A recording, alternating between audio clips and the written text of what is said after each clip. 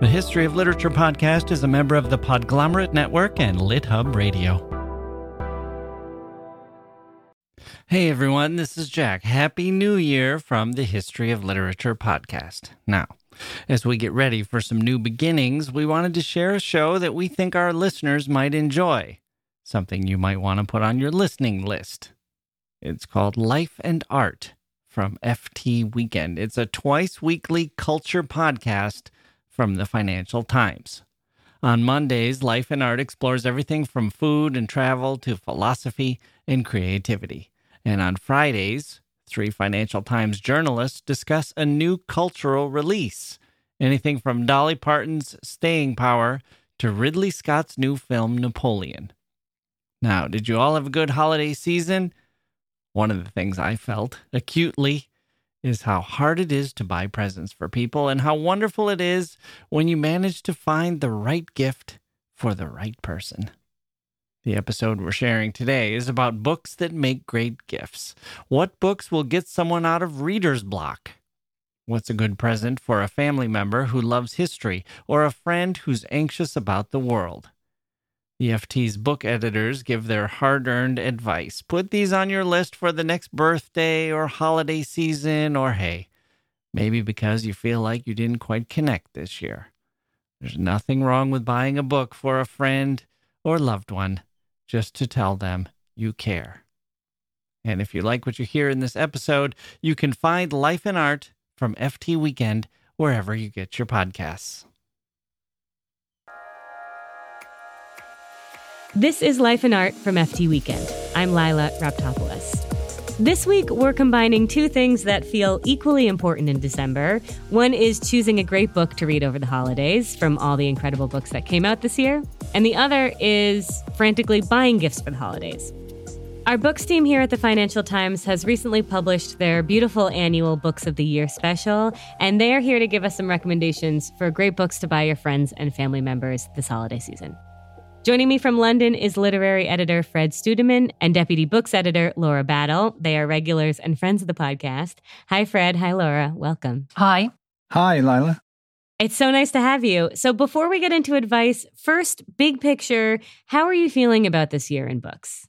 Well, if I can start, I'd say it was, I think it's quite a good year, but I have to give you one big qualification in that my own reading has been quite strange because I ended up judging not one but two prizes, which is a very silly thing to do in 1 year. So I did a fiction prize at the start of the year, the International Booker Prize. So that's for fiction and translation into English.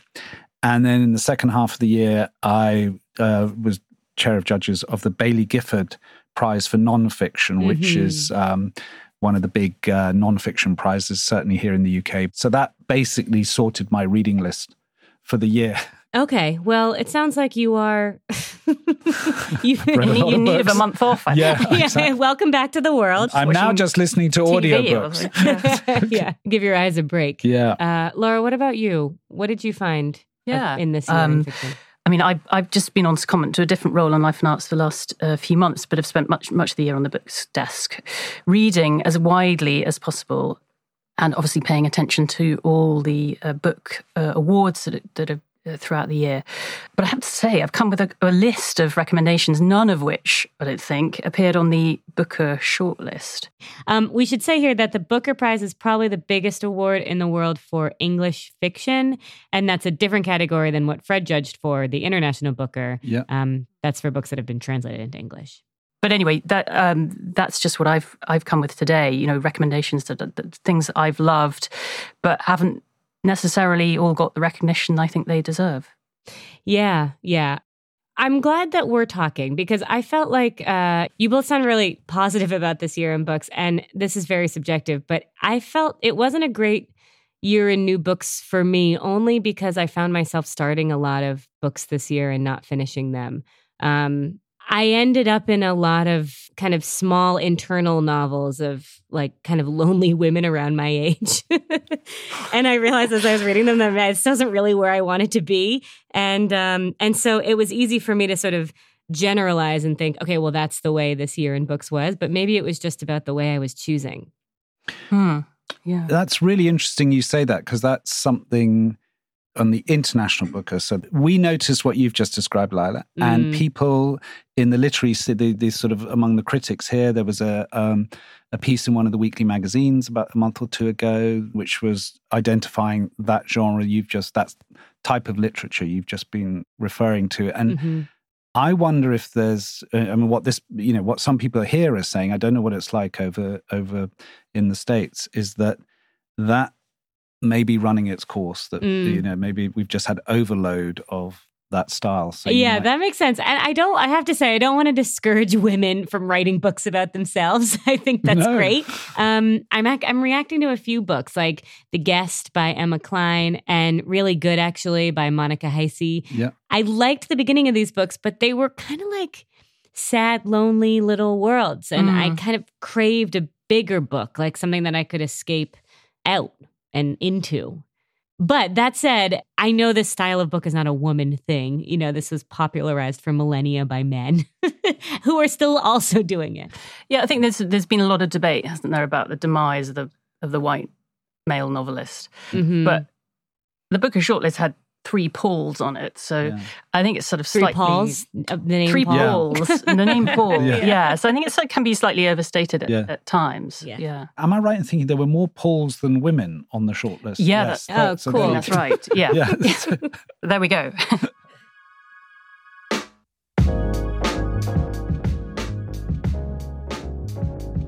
So listeners sent us a ton of questions of people that they're trying to buy books for the holidays, and we sort of grouped them into categories to talk through. We will put all of your recommendations into the show notes so that listeners don't have to worry too much about, taking notes while they're commuting or whatever. And so the first category of questions was along the lines of the problem that I had this year, which is that a lot of listeners were asking for a book that would really suck them back into reading fiction. Someone who wrote in called it reader's block, where you kind of can't seem to be able to finish a book. What would you say, Laura?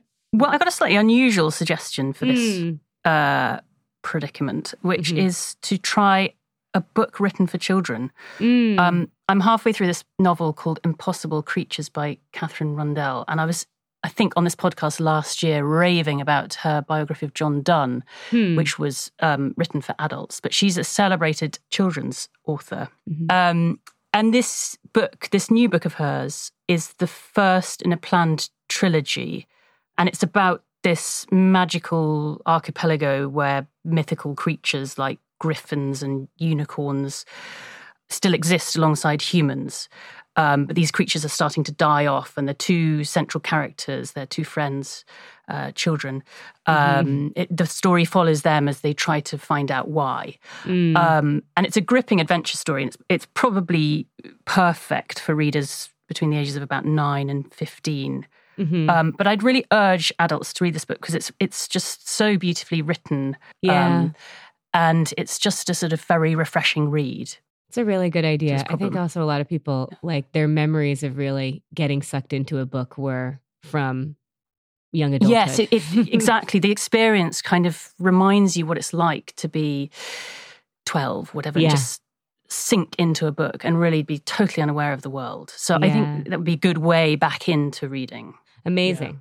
Cool. What about you, Fred? Well, I can't top that, but I mean, one book that I tell you, one book I really enjoyed was House of Doors by Tuan Eng.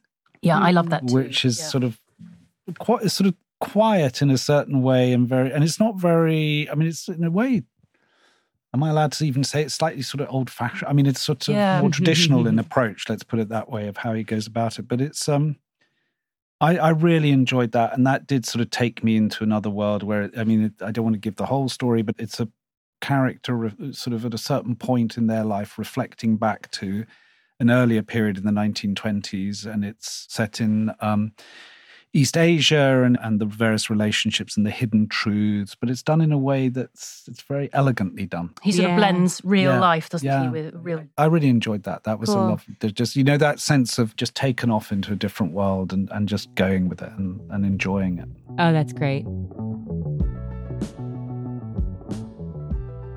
Our colleague Mark Filipino, the host of FT News Briefing, he wrote We all revere Mark. We love Mark. He wrote in because he's concerned about decision fatigue with books. He said, like, you know, one of his biggest barriers to reading is choosing a next book. Like, choosing the next book, it can feel like an uphill battle every time. Do you have any advice for that?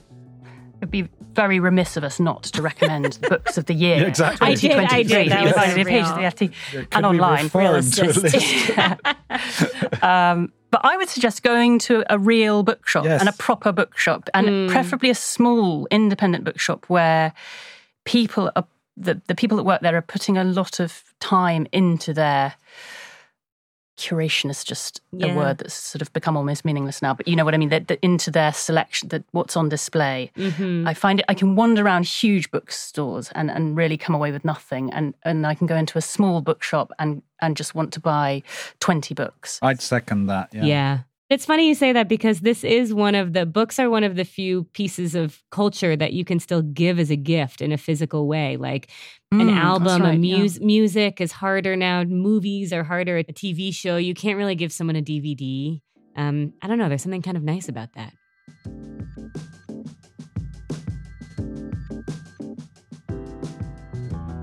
Okay, another bucket of questions that we got were recommendations for well-written history books. This came from listeners, from FT readers, from colleagues, probably unsurprising from the FT.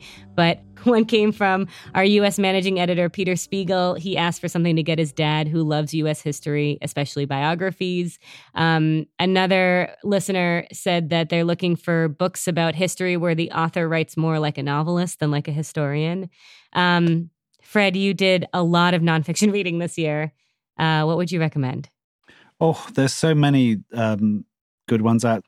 We had one, but it's not a short book, but it's beautifully written by a historian called Christopher Clark. It's called Revolutionary Spring, and it's about the revolutions of 1848 in Europe. They're the sort of forgotten revolutions, or the sort of forgotten big events squeezed between, you've got the French Revolution, which changes absolutely everything, and then you've got the First World War, which changed everything, and somewhere in the middle there are these revolutions that happen all across the continent of Europe. And his argument is that they were pretty much all put down, but he says they actually changed everything. It's the prelude to the modern world. And he writes beautifully.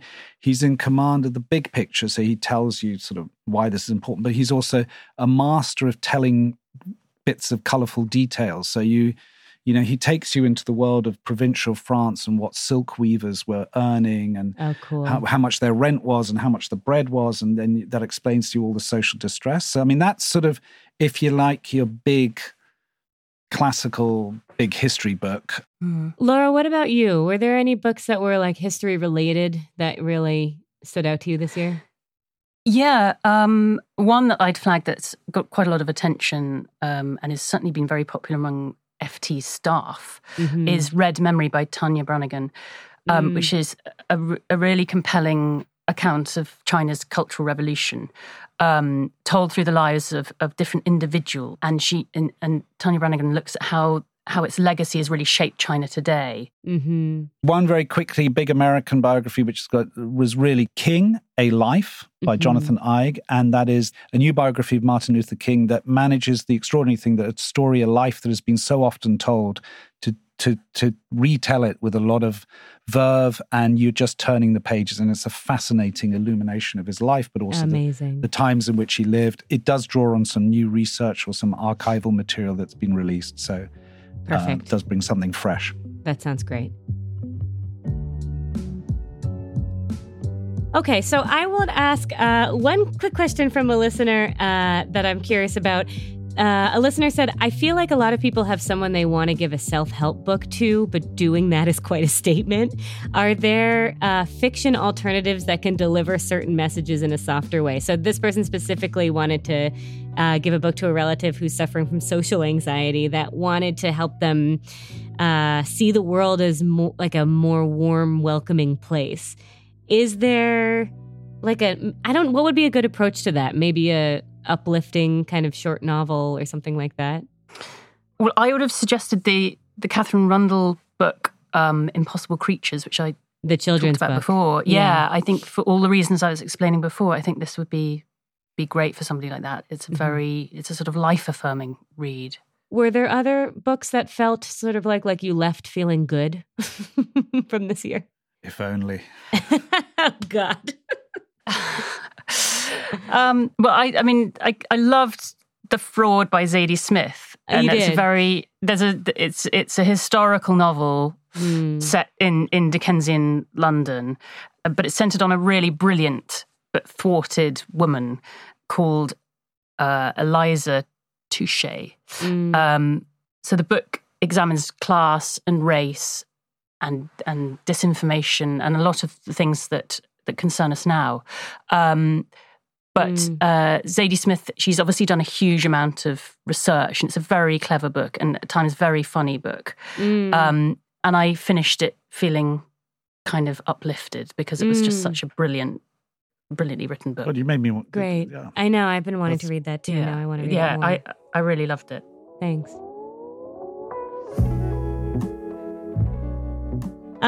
I'd love to take a few minutes now to give a few book recommendations that would work well for a lot of people as gifts. I was thinking about what books I tend to give as gifts, and one category for me is a book of poems.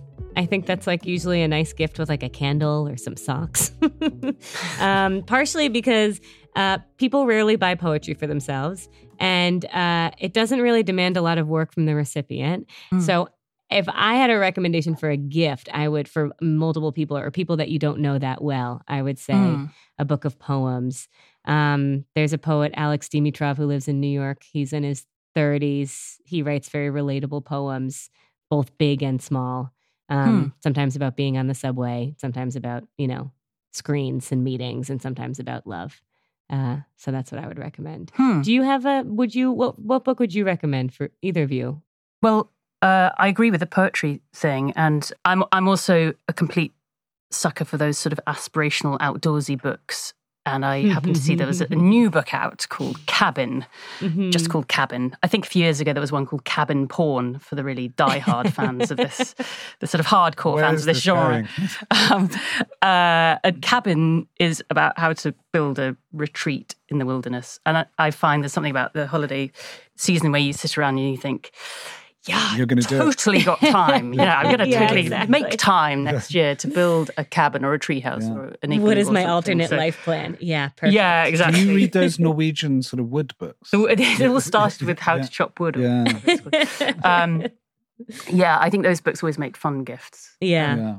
That's great. I mean, another small one, if you're thinking of with socks and candles, I mean, I think both Laura and I are great fans of Claire Keegan. Oh, yeah. And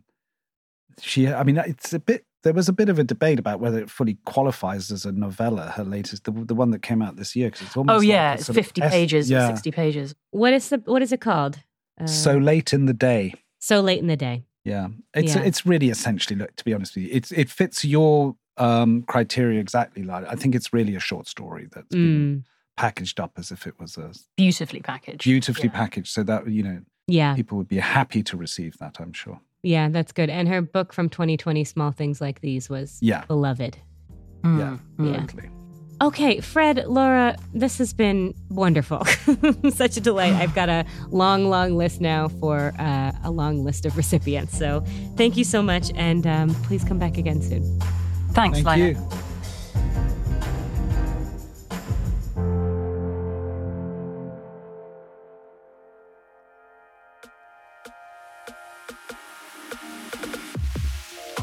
That's the show. Thank you for listening to Life and Art from FT Weekend. Take a look at the show notes. We have every book that Fred and Laura recommended there. We also have links to some great collections from the Books of the Year special. Those links will all get you past the paywall on FT.com. In the show notes, we also have discounts for a subscription to the Financial Times and ways to stay in touch with me and with the show on email, on X, or on Instagram. I'm Lila Raptopoulos, and here is my talented team. Katya Kumkova is our senior producer. Lulu Smith is our producer. Our sound engineers are Breen Turner and Sam Javinko, with original music by Metaphor Music. Topher Forhez is our executive producer, and our global head of audio is Cheryl Brumley. Have a lovely week, and we'll find each other again on Friday.